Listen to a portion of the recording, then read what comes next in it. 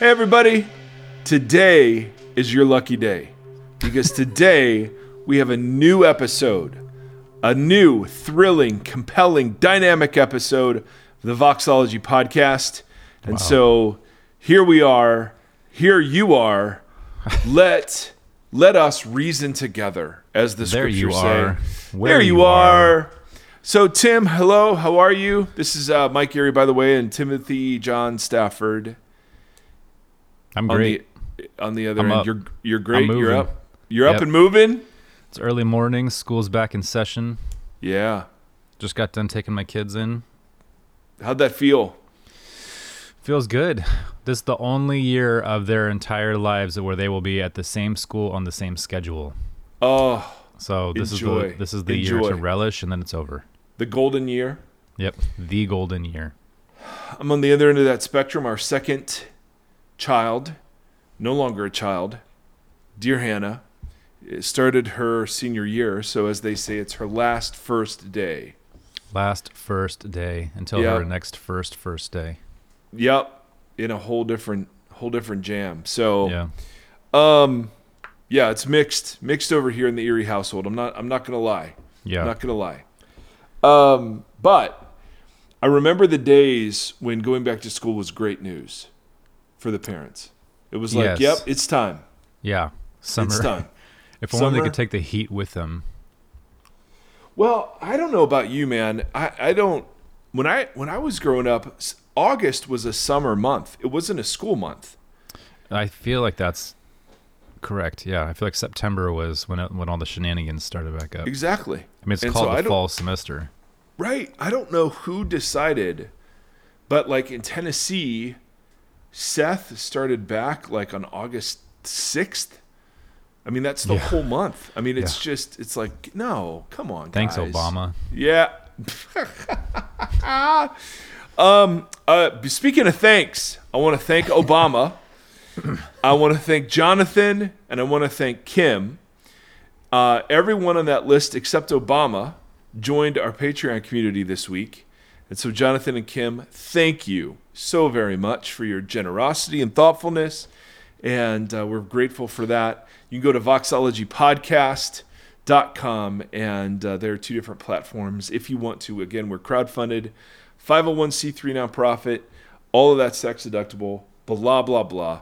But we are incredibly grateful for the whole community that is a part of this thing. And the way the community really blesses us isn't even in the generosity, although that's a great gift. It's in the emails, the super thoughtful emails that we get from people. And so we talked last episode to a person that was in a medical profession dealing with pain meds and how do you beat Jesus like in the midst of this. And, you know, I was stumbling around trying to figure out how to be helpful. But we have some other folks who, and we actually got several comments, emails. I got a text from somebody who was like, hey, my wife deals with this all the time, who have some thoughts. So Timothy, the voice of an angel Stafford, is going to read some of these, and again, with permission, but we think it's an important part of our community is to read these other perspectives, and when people take the time out to kind of share a bit of their story, we want to honor that as much as we can. So, yeah, this is the real. I love these emails because it's the people. All of our ideas are so esoteric about faith stuff, and this is like day-to-day flesh and blood. It's a real deal, y'all. The real deal. All right, hello, Seth. Mike That's and it. Tim. Yeah, in that order. Although, no, Tim should come before Mike. She's a long-time listener, first-time emailer. Thank you for emailing. She's thankful for the podcast, but she's emailing in because she wanted to respond to the physical assistant in the pain management and how to be more Christ-like. She's also a physician's assistant who specializes in addiction medicine. Oh, wow. And there's an overlap in our patient populations. This is the specialty I never thought I'd find myself in, but here I am, and I've been doing it for a while now, and I love it. Same with the pain management patients. There is obviously a stigma when you have an addiction, even when you are seeking help for it. People ask me why I do this. After all, I came from doing pediatric orthopedic surgery for many years, so quite a jump. I simply tell them everyone is somebody's son or daughter and worth fighting for. That'll preach. A lot of my patients are the least of these: homeless, right out of jail, prison, abuse, significant mental health conditions. If it were my child, I would hope someone like myself or your previous emailer is caring for them with a Christ-like compassion. That's a good awesome. portion of my patients are also everyday people that you would have no idea what is going on with them, and they want to be treated with respect, even if their choices and lives don't seem to match up. So, to your emailer, how to not be over the patients that you want to help. I get lied to, manipulated, and straight up yelled and cursed at every day. But it is the good stories that make it worth it. Seeing lives change, families healed, it can happen. No matter if someone has struggled with substance abuse since they were 16 or just came to us after a doctor cut off their opioid medication and they have realized they are dependent on it, come to them with humility. I know you are in pain and just know that I want to help you. This is her quote, like in quotes. Yeah. This is a chronic condition that there is no quick and easy answer for, but I think we can work together to find the best way to help you. Obviously, this is not going to work with everybody. Maybe just keep a list of your patient's stories that remind you of why you went into this specialty. I know I have to some days. A little message for those of you who have someone struggling with addiction or work with people who do, or you pastor someone who struggles. A coworker recently left to move out of state. In a final goodbye to the staff, he said something that will stay with me forever. Create a reality that people do not want to escape from. Oh, Who better boom. to show love and compassion to others and create a reality that they won't want to use drugs and alcohol to escape from, especially to the least of these, than Christ followers like ourselves. Dang. Good stuff. Man, that is really good. Thank you so much for that perspective. That's great. Seth, Mike, and Tim. This is another email. Yep. Same intro. That's funny. Same intro. I wanted to love respond to the question brought to you about prescribing opioids. I'm a duly licensed mental health therapist, which basically means I have an extra license that is specific to drug and alcohol counseling. Oh, wow. I also have a background in working in child welfare. Over the years, I have had many clients doctor hop in order to get prescriptions they want. I cannot imagine the pressure doctors are under to prescribe these, especially in the emergency rooms. Wow. As a therapist, this is an area where mental health and traditional medicine collide. In what I have seen, there are too many instances of people being prescribed addictive substances without an exit plan. They just keep getting them either from their doctor shopping, or the streets. The research is starting to show that the opposite of addiction is connection. That's interesting. One of the reasons people become addicted is because of relational disconnectedness. Wow. From my vantage point, people who are continuing use should be set up with a therapist knowledgeable about addiction and or social support group. One of the best books I have read on this in recent years was Addiction Nation by Timothy McMahon King. He shares his story of becoming addicted to opioids and how his doctor met him where he was at. Oh, nice. I like that.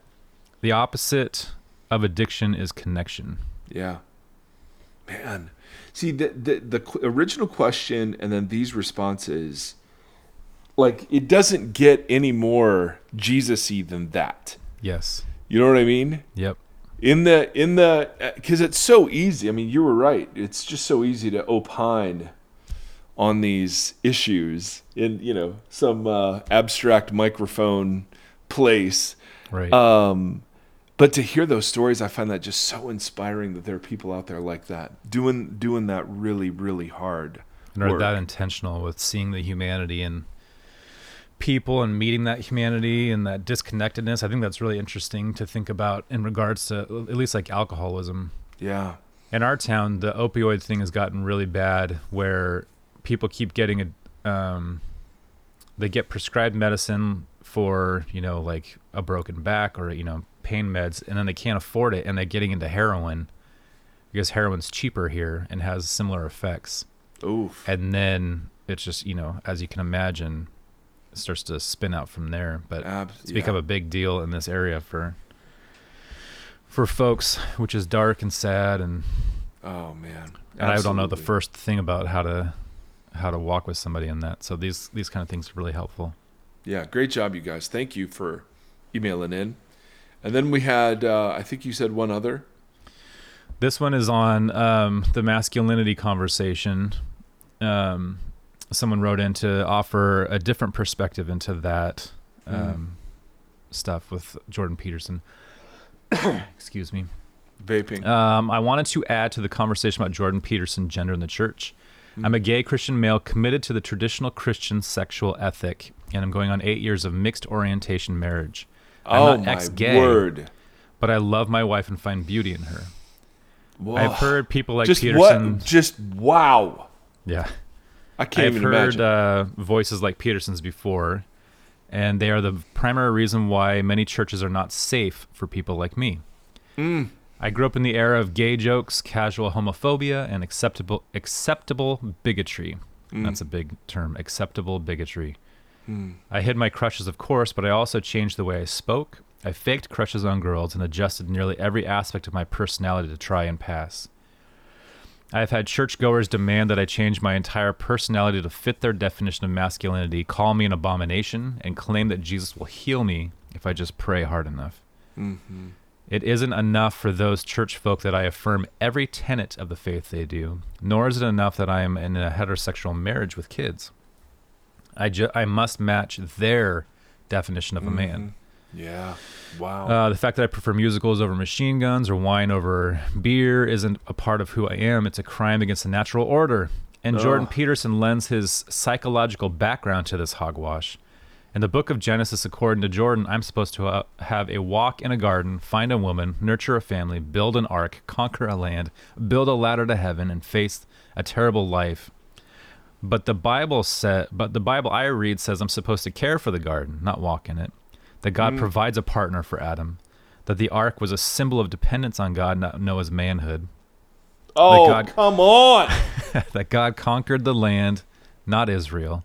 Oh! That Babel was the result of trying to build a ladder to heaven. And that life is full of joy and love because God is good, despite the brokenness of the world. Oh, good Lord. That is amazing. Yeah, that whole section's... That whole section is fireworks. Amazing. Oh, geez, that's so good. I read that God never stops fighting for justice, for the earth, and for the least of these. Every ill-spoken bastardization of the scripture that Peterson speaks is salt in the wounds left by so many who claim to follow Christ and called me less than. Wow. To this day, the number of people I am honest with about my sexuality is extremely small because of the hypergenderism is so pervasive. I'm not angry at Peterson. I'm angry at a church that persists in tolerating people like him. Men who claim to have a message from God but put it in monetized YouTube videos and behind partisan paywalls. Yet, I must love Christ's bride.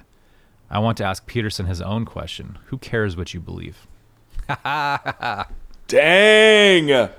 Okay, first of all, that is so well written. Like, yeah, it's like a poetic article. Seriously, you could read that like as a sermon or something, man. That was, and here's the thing: whether you are affirming or not affirming on all of that, there is a community of people that we've talked with and interviewed and who listen, who are in that same place of affirming the kind of historically orthodox view, and yet are unashamedly same-sex attracted, and the fact that there is little room in the church for people who are that loyal to Jesus is beyond heartbreaking.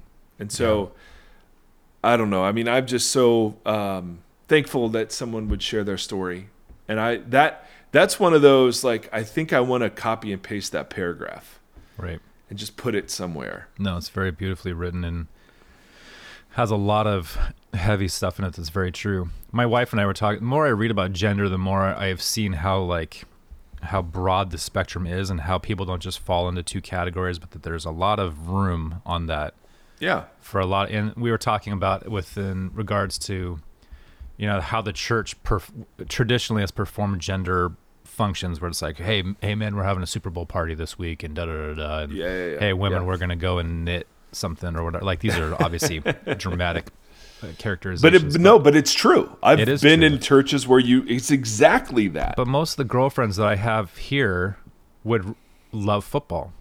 and would love to be at Super Bowl parties and know a lot about the teams and a lot about the game and the sport itself. And then a lot of the guys, like myself, I'm not a big football person. What? I do love art and that kind of stuff more. And those are traditionally more feminine qualities. And it's just crazy how it's just dumb to be even labeled those things. It is. So it's like you see in something like this that the church will make these categories that some men fit into, that a lot of men want to fit into, and that a ton don't fit into. Exactly. And it just creates these environments in the house of God where people don't feel comfortable existing, and they feel like they have to perform, and it's just which also led me, here's a question for you. Whoa. Yeah, with everything that's been going on politically over the last forever, but especially in this last week with our previous president and the way that his party has been responding to the FBI raid of 2022. I was thinking more and more about truth and what is truth and how we live in such a time period. It seems more so than I can remember, where truth is completely subjective. Yeah. And we see it with the church also, because the church at large, the church that gets the headlines, is constantly altering truth to fit a narrative. And it's hard. So how do you, but also things like, if you think about the New Creation series or stuff like that, and we're researching and rediscovering true definitions of things like hell or that kind of stuff, truth there becomes organic, or our understanding of truth evolves.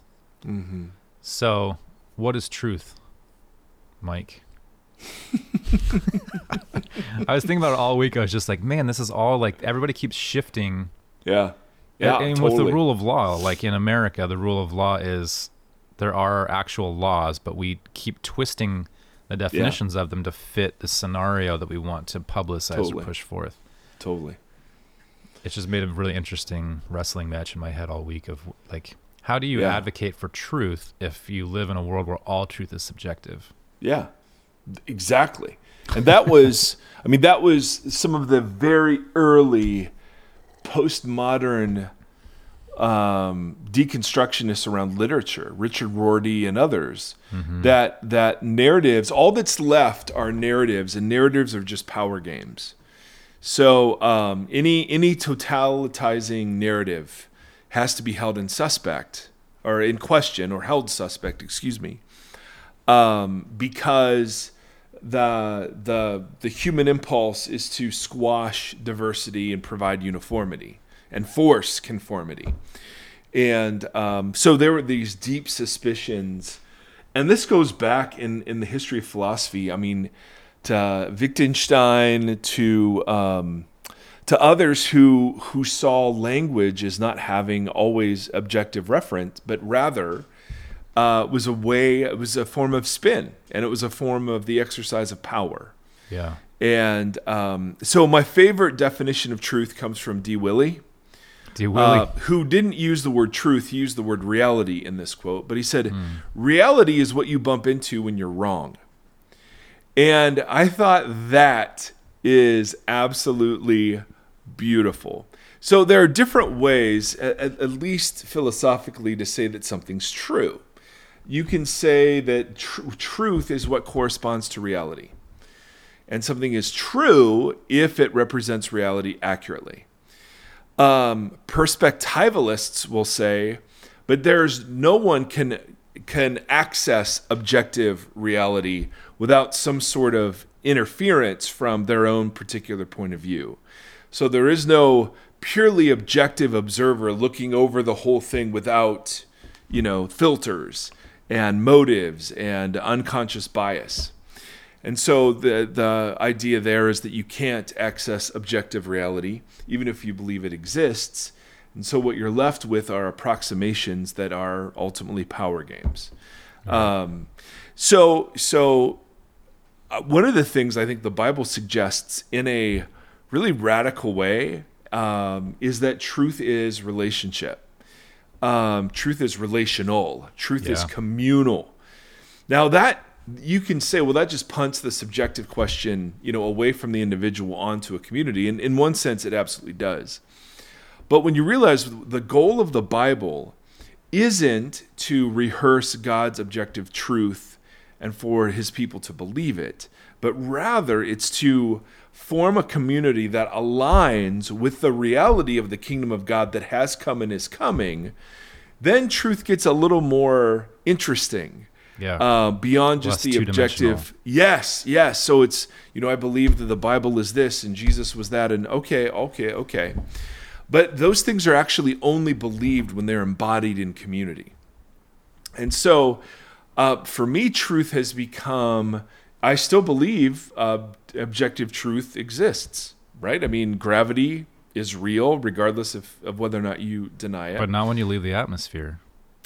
True. See how slippery? No. But I'm still what's called a realist. I think there's a real world out there that we access through our senses. But I do think, and the scriptures are the great example of this. So your view of the Bible can either be the Bible is objectively true and anyone can see it, and if you can't, then you're missing it. The meaning resides in the text and not in the reader. Then you have on the other side, the meaning doesn't reside in the text at all. It resides exclusively in the reader, right? You're familiar with these debates when it comes to literature. And the meaning resides in the reader, and so there is no way to arbitrate between different readings. There is no way of differentiating a faithful reading from an unfaithful reading.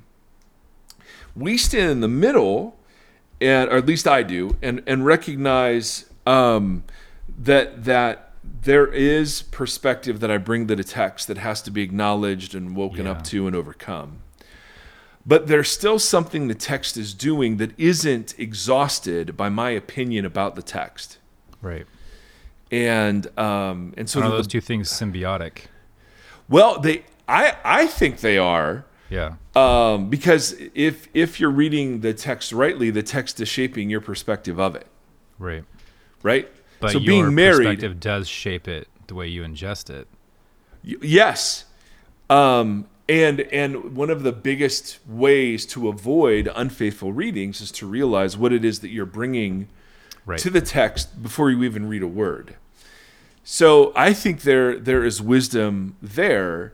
But if someone were going to say, is Christianity true? I would say, well, I think the better question is Christianity real? And the realness of Christianity. Now, I was huge into apologetics. I mean, the Kalam cosmological argument for the existence of God to me is really compelling, and the arguments that Jesus rose from the dead is the least, or the most likely explanation of available facts. Okay, I still buy all of that. Yeah. But that's not what Christianity is, and it's not what it's trying to do. Right. And so if someone were to say, is Christianity real, would invite them into a community. Yeah. And I wouldn't just argue, sort of abstract And ideas. all although three of these emails are exactly that. Right. The ones I just read. Yes, exactly. So when people, sorry, go ahead. No, go ahead. When people ask, what would Jesus do or say if he came today? Yeah. Right. Instead of 2,000 years ago, if Jesus showed up in 2022 and was like, and everyone's got some really different, if it's your buddy down the street at his gun-toting, no mask wearing church, or the quietest little community-focused church on the other side of town. What would they both would claim that Jesus would say and wreck house in a different way if he showed up today. Yeah. But it's would he say anything different than what he has already said? He said quite a bit, right? So yeah. We're always wondering, what would Jesus say to us today? And it's it would seem that he would go through the Sermon on the Mount and he would just say, that this all summed up with love your neighbor. What are these 3 emails that we just went through? Yeah. What is the truth of those emails? Yeah. The truth is seeing humans for who they are and loving them within that. And that forces you to do different things within that. Like I was thinking, like the senses you said, like there's a reality. My wife doesn't have the ability to smell. She's never been able to smell anything. That doesn't mean that things don't have Fragrance. sense, right? That's yeah, right. like it's interesting that for her that altered, or like someone that's colorblind, and you're like, hey, these trees are very green, and they're like, okay, Yeah. that the relationship with that is a little bit different, and the way That's they right. access the truth of that is a little bit different too. I don't know. I just think it's really interesting how much we try so hard to claim an absolute, and then every generation that absolute is different based on their circumstances or Yeah. the reality around them or whatever. But it requires, it's a dance. Yes. Yeah. Yeah, I mean, and I can go get lost in all this. It's called epistemology, right? How do you know Right. something's true? Right. And there are correspondence theories, and there's something called coherence theories, where truth is something that coheres with other things that you know to be true. There's foundationalism, which is the Descartes project, the Enlightenment project. I want to work my way down to a truth that I know beyond a shadow of a doubt, and then work back up, Yeah. kind of on that scaffolding. So it's fascinating questions, and particularly when then you get into the Bible and it begins to ask and point to things like faith. What is the relationship between faith and truth, right? For many people, they understand faith to be a leap into something we can't know whether or not it's true. Exactly. Yeah. And that's not the way the Bible presents faith. Yeah. And if you see Christianity, and this is the big point, if you see Christianity as one ideology among others, then, or one narrative among others, then, you find yourself where I've been, which is in all of the great questions about, well, what makes this ideology more true than other ideologies. If you understand that Christianity is a view of reality that is either self-justifying or not.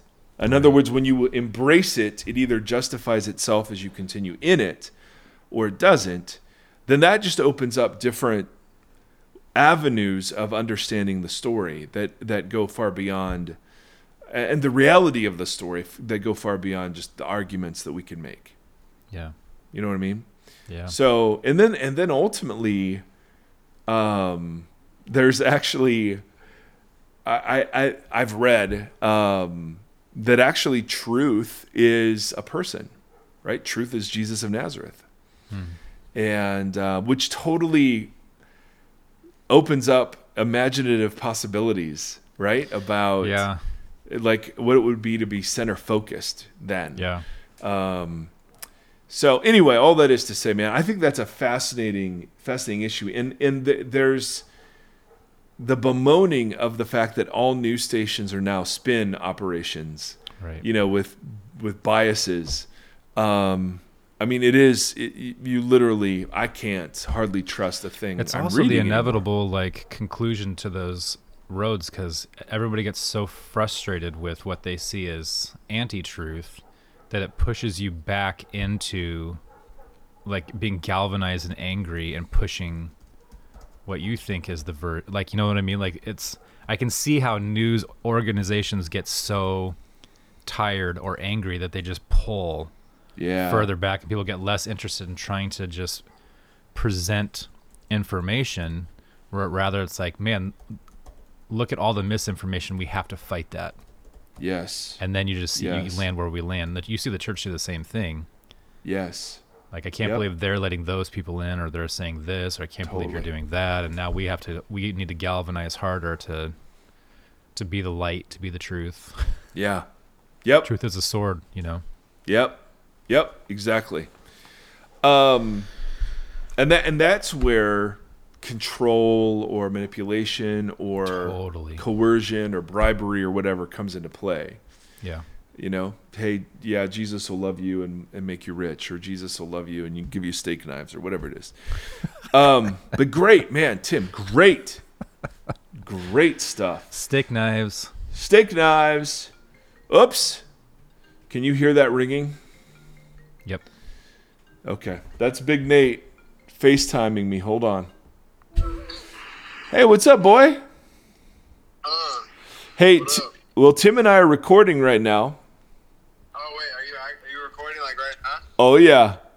Hit my theme song. Yo, what up, people? It's your boy. Hey, it's good to see your face. Let me call you in a little bit, all right? Yeah, no worries. Love you, big boy. I love you too. See you, man. Big Nate. I'm picking up for that, Tim. You will too 10 years from now. I know, it's wild. Yeah. When only our moms are still listening. It'll be great. So, Timothy, Yes. we've been talking, and you've expressed a desire to, like, hey, let's talk about this Jesus character and who he is and what he's like, and so the surprising aspects of his life. And I read a book years ago called The Scandals of Jesus. And it was just a short little book, and that led me into two other books. One of the books is Calling Jesus Names, The Social Value of Labels in Matthew by Bruce Molina and Jerome Nere. And then another book, which is called Who Do My Opponents Say That I Am? An investigation of the accusations against the historical Jesus, edited by Scott McKnight and Joseph Modica, it looks like. And the idea that I would love to begin exploring in asking the question, like, hey, so let's talk about this Jesus. One of the ways to get at what Jesus was actually really like is through the embarrassing or scandalous parts of the Gospels. So David Inkstone Brewer, great name, wrote this book called The Jesus Scandals, and his first sentence. You have to be a writer if you have that name. Oh my goodness, yes, and wear tweed. He said, "Scandals are our best guarantee of historical truth in the Gospels. When disgraceful, embarrassing, and shocking details about Jesus are recorded by his friends and supporters, it's much harder to disbelieve them. If there had been no scandals, the gospel writers wouldn't have invented them. Why create potential reasons for people to dismiss Jesus? The scandals supply inadvertent confirmation of some of Jesus' claims. For instance, the fact that he was charged with blasphemy indicates that he made some sort of claim to speak uniquely for God." And I remember this. There was in the 90s a group of scholars called the Jesus Seminar I thought you'd say DC Talk. that were sponsored by DC Talk. And they informally went by Jesus Freaks, and they met in the light because God is in the light. Wow. But I can keep going. Yeah, it was good. And they had bellies that wiggled like marmalade jelly. So anyway, that's dated references, all of them. Anyway, the Jesus Seminar. This was a group of scholars who represented a lot of mainstream scholarship, who would vote on the authenticity of each statement of Jesus, about whether or not he said it or the early church said it or someone later said it. And they had these tests that they would use, and one of them was called the criterion of embarrassment, which was the more embarrassing it is for the person who records the event, the more likely it is to be true. Because, we know that the gospel writers wanted to portray Jesus in the best possible light, right? John, at the end of John, it says, there were lots of other things we could have written in this book, but didn't, but we wrote these things so that you might believe and have eternal life, right? Luke says, Theophilus, I want you to be certain of the truth you've been taught. So here's this orderly account, what we call Luke and Acts. And so they clearly wanted to present Jesus in the best light. But when there are things that would have been scandalous to the original hearers and to the first century audience, there's no motive to include those if you were polishing an account up or inventing one out of thin air. Why would you include embarrassing details? Yeah. So we want to look, and one subcategory of embarrassing details are the accusations that are leveled against Jesus. And so so they're the insults that Yeah. that were said by Jesus' opponents that give insight into the kind of person he was and the work that he was doing.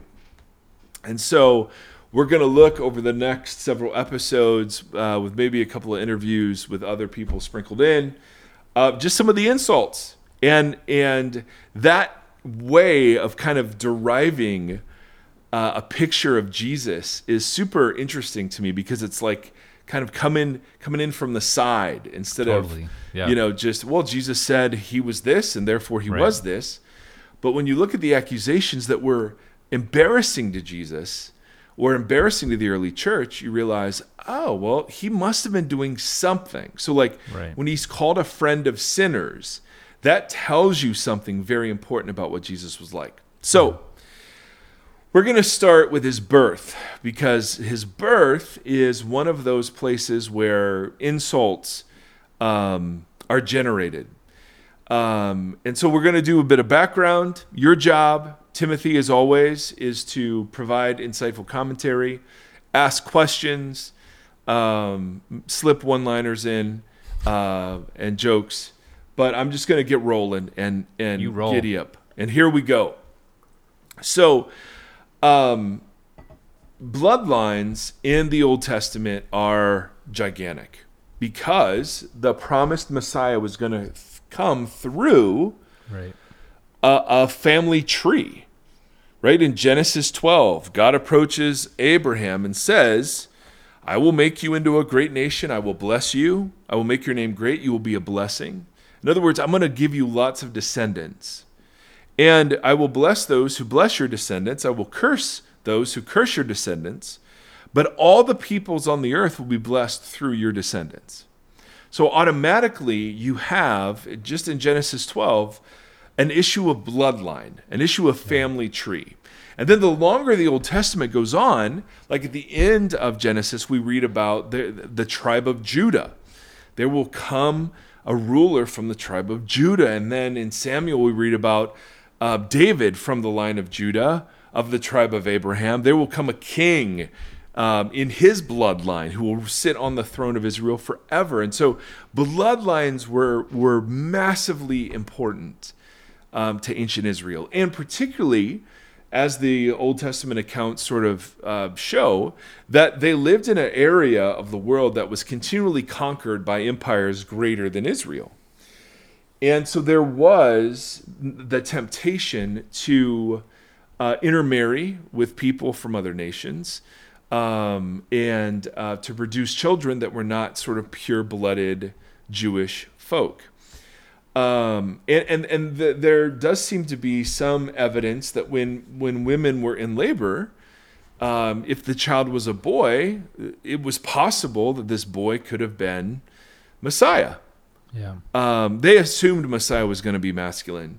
And so there were, not surprisingly, rules put into the law around not intermarrying and not having questionable circumstances around the birth of a child. What you would do in those days, in the days of Jesus anyway, is you would two families would agree on a bride price, and then they would have a betrothal ceremony where the daughter of one family was betrothed to the son of another family, and that was all arranged, and there was a ceremony, and then they would go off into a period of separation where they were allowed to see each other but not allowed to be alone, and they were not allowed to have marital relations. They were considered, for all purposes, husband and wife. If one of them died, the other was a widow or a widower. If one of them had an affair, adultery was the appropriate word for that. I mean, they just could not have intimate relations, and they were not yet together under one roof. It's a bummer deal And so in more ways than one. Well, yes, except the girl was probably 11, 12, 13, and the boy was 16, 17, 18. So, it's not like you're, you're getting married at late 20s. True. Like we were. So it's not surprising that there was a great emphasis on keeping the bloodlines pure, not only in the law, but just in community pressure. Yeah. Jewish identity was reckoned through the Jewishness of the mother. But that Jewish identity could be called into question if there were questionable circumstances around the birth, or the father of the child was of mixed parentage, someone who was not Jewish or half Jewish or whatever. So in Deuteronomy, they have some prohibitions about who can enter the assembly of the Lord. The first one, Deuteronomy 23:1, no one who has been emasculated by crushing or cutting may enter the assembly of the Lord, which makes it such a big deal, just as an incidental throwaway, that the Ethiopian eunuch is the first person outside of Israel to hear about the gospel and be brought into the church by the baptism of the Spirit. Yeah. The fact that he was Ethiopian is a big deal, and the fact that he was a eunuch is a big deal. But the second requirement in Deuteronomy is this one: no one born of a forbidden marriage, nor any of their descendants, may enter the assembly of the Lord, not even to the 10th generation. Wow. Now, the phrase forbidden marriage, there's a ton of scholarship around this phrase and what exactly it means. Some translate it an illegitimate birth. So no one born of an illegitimate birth, a birth that could never be redeemed between two parents who were not allowed to be together. So that would be a forbidden birth or prohibited birth. Other rabbis would talk about it if there were questionable circumstances around the identity of the father. If we just weren't sure who the father was, Like if someone was claiming that God was the father. Well, I mean that's kind of where we're going here in just a second, Timothy. In 2 Timothy? In a second, Timothy. Gotcha. See, this is the gift. This is the gift you give right here. The derailing gift. It's a beautiful gift. Now that person in Jewish literature was called a mamzer. Or mamzerim, where I think is the plural. Mamzer, M-A-M-Z-E-R. I guess is how you transliterate it. Definitely not those. And a mamzer would be the designation of the product of a forbidden marriage or illegitimate birth or questionable circumstances. And because the penalty was so severe, you could not enter the assembly for up to 10 generations. Like, that was worse than even cursing your parents, right? I mean, that was a massive, massive punishment. Later rabbis really narrowed the circumstances where that title would officially be applied. And because Jewish law required two witnesses to see sin, there would literally have to have been two witnesses watching the conception of a mamzer. So mamzer wasn't thrown around as an official title a lot in Jesus' day. But the concept was floating around all over the place and is hinted at by Jesus' opponent. So when you get to Matthew, just as you were referencing, and Matthew gives us a genealogy that leads up to Joseph, and then we get a story about how Joseph wasn't really the father. Yeah. Using the criterion of embarrassment, I'm not sure you invent this. Right. In order just to say, well, God did it. So the text in Matthew, this is how the birth of Jesus the Messiah came about. His mother Mary was pledged to be married to Joseph. So they're not married, but they're in that year-long betrothal period. But before they came together under one roof and became one flesh, is the idea, she was found to be pregnant through the Holy Spirit. Because Joseph, her husband, was faithful to the law and yet did not want to expose her to public disgrace. So those two sentences, he's faithful to the law and he realizes he must divorce her. Right. But you could divorce in ways that were publicly shaming, or you could divorce in the presence of two witnesses quietly. Gotcha. And you give her a certificate of divorce. Because Joseph was faithful to the law, so he recognized illegitimate birth, and he was merciful, So he did not do this publicly. He wanted to divorce her quietly. And then, of course, an angel shows up and says, no, this is actually from the Spirit. Mary leaves her small town and goes to visit Elizabeth, who is the only person on earth who would believe she's actually pregnant, because Elizabeth herself was so old and barren that only by the work of the Holy Spirit was she pregnant, although Zechariah evidently helped. You could see why Mary left and went to go spend some time elsewhere. In a small town, even when I was growing up in the 70s and 80s, right, this would have been scandalous. But let alone when bloodlines absolutely mattered. And Matthew just said, here's the bloodline. Yeah. And then he says, yeah, but hold on a second. So if the virgin birth is true, Jesus is fully Jewish because it's reckoned through the woman, but that there are mysterious circumstances surrounding his birth. And those mysterious circumstances get referred to throughout Jesus's ministry. And they're often, we often miss it in English just because, we're not totally familiar with the culture in which this was written. But in Mark chapter 6, there is this absolute slam of Jesus. The chapter begins, Jesus left there and went to his hometown accompanied by his disciples. Now, all the Gospels record that this preaching event at his hometown was a catastrophe. In one Gospel, in Matthew or Luke, I think they're trying to throw him off a cliff. Here, when the Sabbath came, they all agree that this was not a great thing. When the Sabbath came, Jesus began to teach in the synagogue. This was his home synagogue. Yeah. And many who heard him were amazed. Now, amazed can have two connotations, amazed good and amazed bad.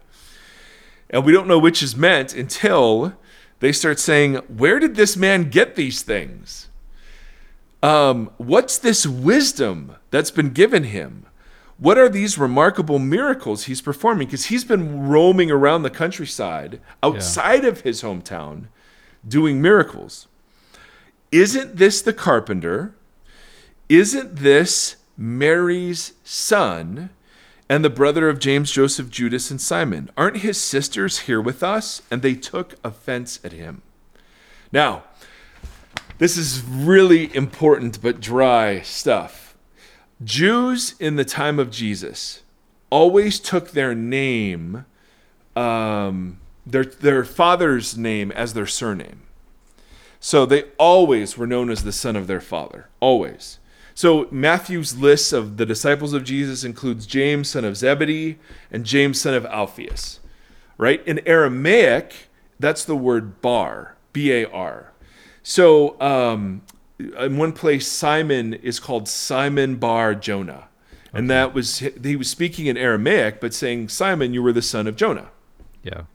Now, for really common names, like Simon, they would use other naming strategies. So you have Simon gets called Peter or Rocky as a nickname. Or there's a Simon of Cyrene, which was his hometown.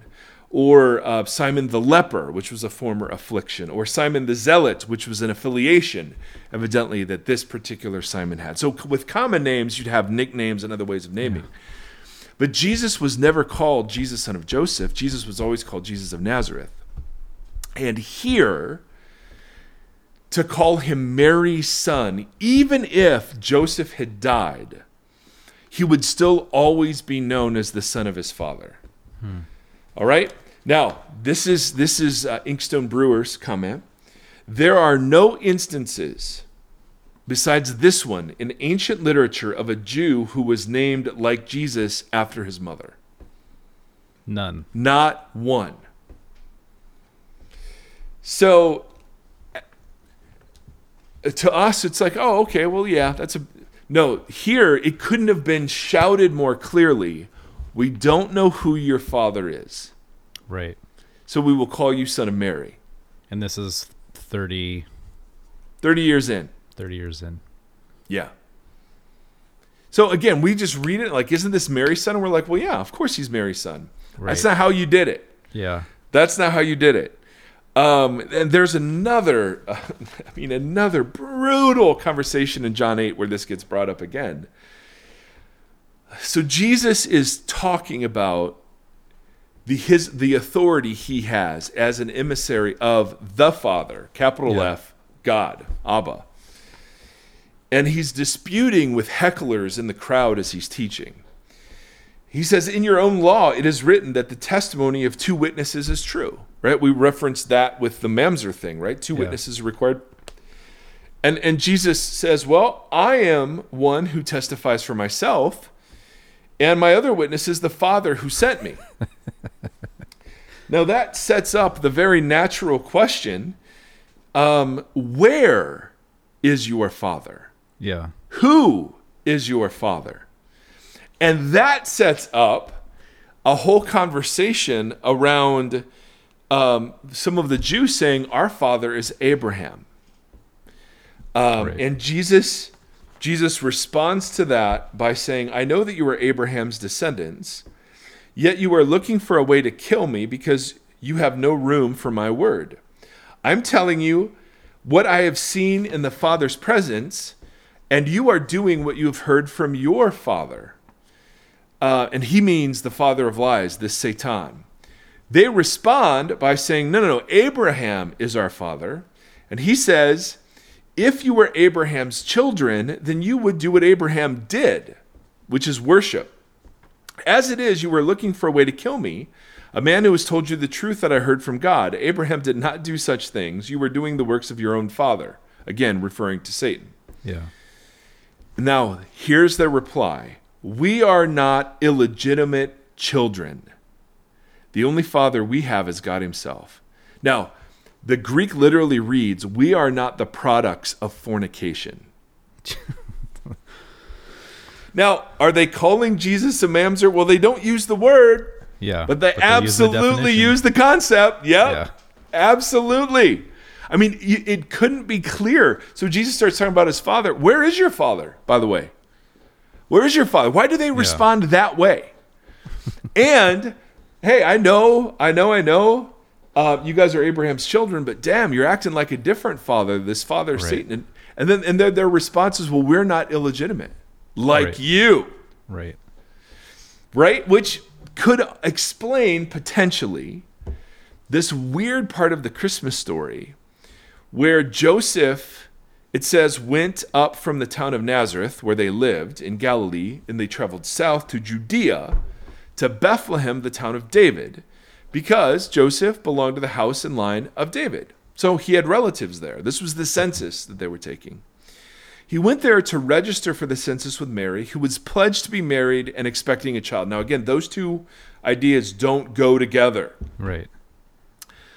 While they were there, the time came for the baby to be born. She gave birth to her firstborn, a son. She wrapped him in cloths, placed him in a manger, because there was no kataluma available for them. Now, kataluma isn't inn or innkeeper. It's guest room.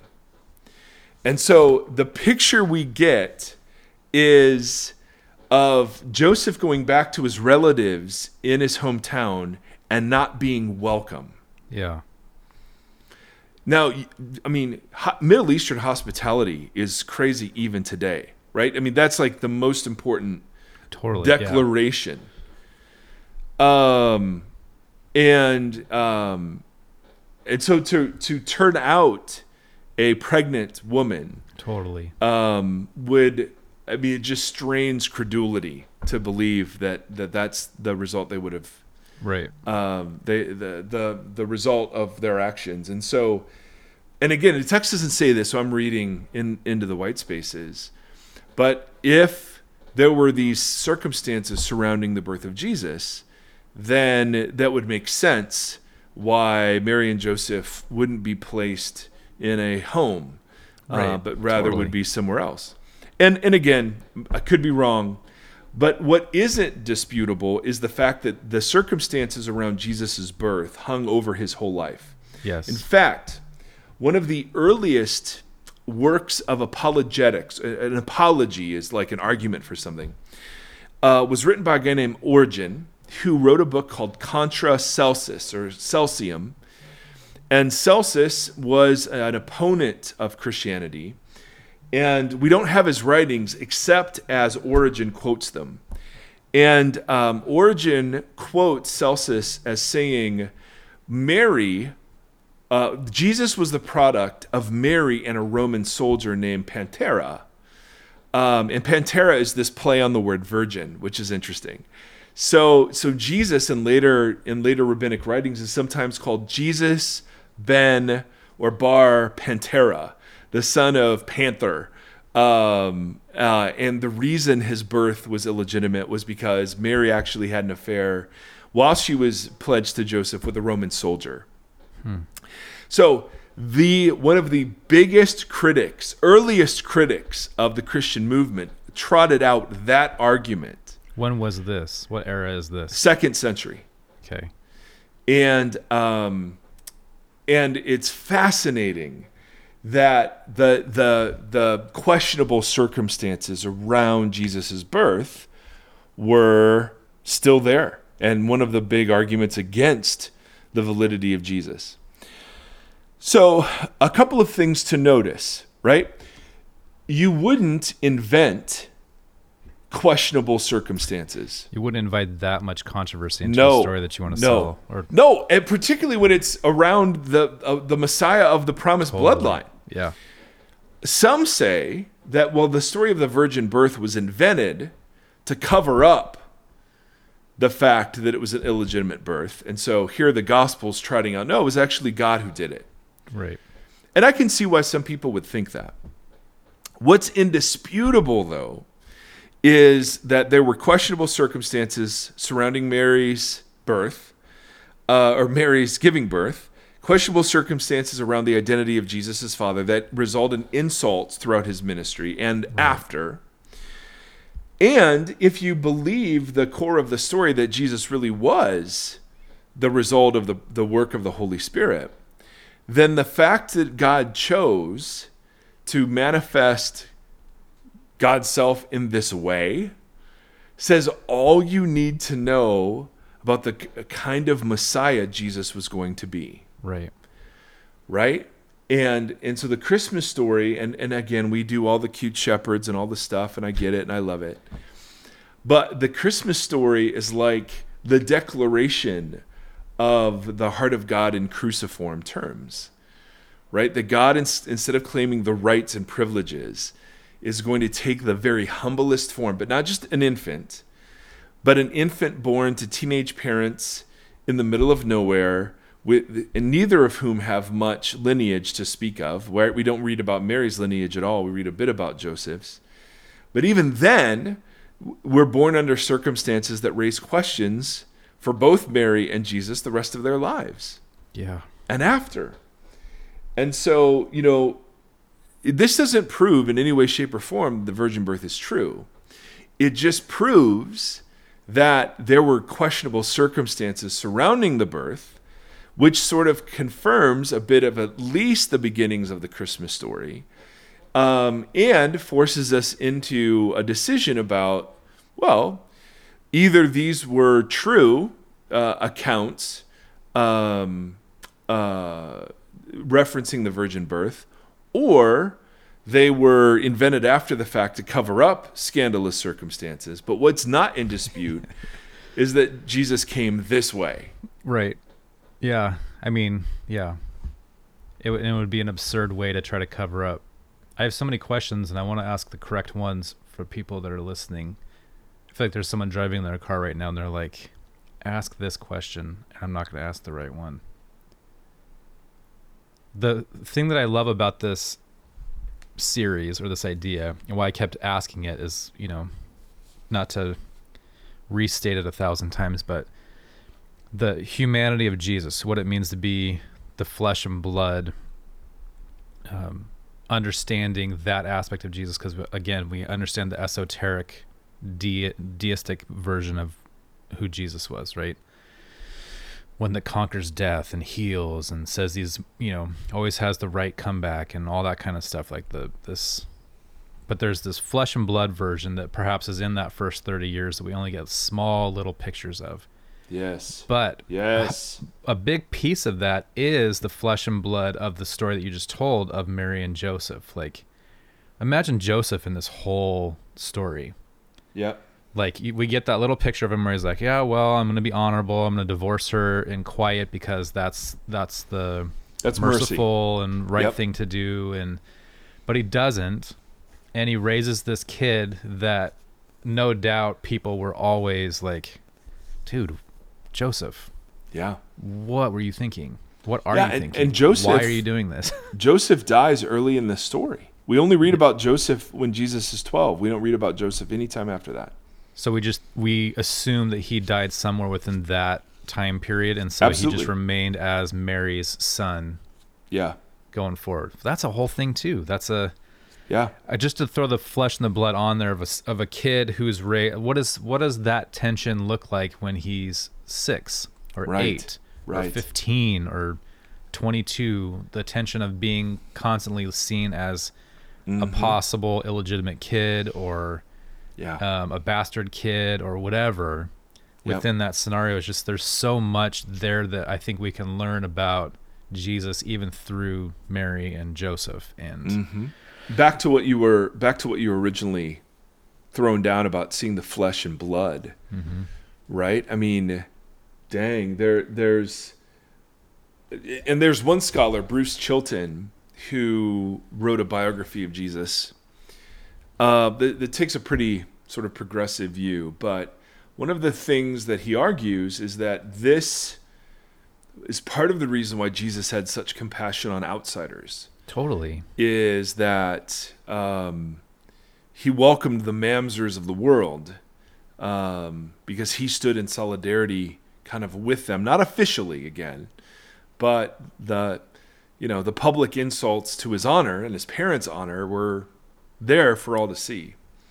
So it's just a cool, not cool, that isn't the right word, but it frames.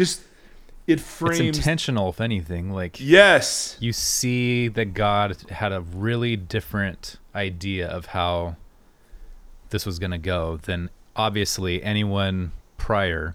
Oh my There's goodness. this Ani do you know Ani DeFranco? She's Yeah. a political folk artist. I had a huge phase where I loved her and was very into her music. She has a song called Fuel, and there's this line in there that says, "They say that alcoholics are always alcoholics, even if they're dry as my lips for years, even if they're stranded on a small desert island with no place and 2,000 miles to buy beer. And I wonder, is he different? Is he different? Has he changed what he's about, or is he just a liar with nothing to lie about?" Oof. And so it's like this, I think about that within how Jesus relates to people, where they're not, we do that. We like to cling to titles of how we miss the mark, or sorry, we like to cling to titles of how other people miss the mark and keep them in that thing. So they're doing this to Jesus, right? Like, you're this Where's your father? illegitimate child. Yeah, exactly. And then we do that with a lot of labels for people that have been working through things, and we see them only as what their misstep is, not as their restored humanity is. Yeah. And you see that with what Jesus does, where it's like he is attracted to, or he seeks out those who have been labeled and have been titled as other, Yeah. and restores their humanity to them rather than substantiating their title of how they missed, Yeah. which I think is very compelling. Yeah. It's And the very way flesh and blood. it's the way he shares shame with people who are outsiders. No, I think it's brilliant. So, friends, that is kind of the first one. I don't know, there are probably 5 or 6 more of these. Lawbreaker, blasphemer, demon-possessed, glutton and drunkard, friend of sinner, that all provide sort of backwards insight into what Jesus must have been like. And so we'll just explore these, and if you have comments, questions, we'd love to hear them. Email us if you would. And until next time, friends, we'll see you later.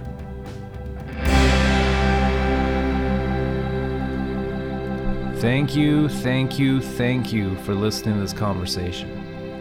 Voxology is a 501c3 nonprofit organization that is supported by listeners just like yourself.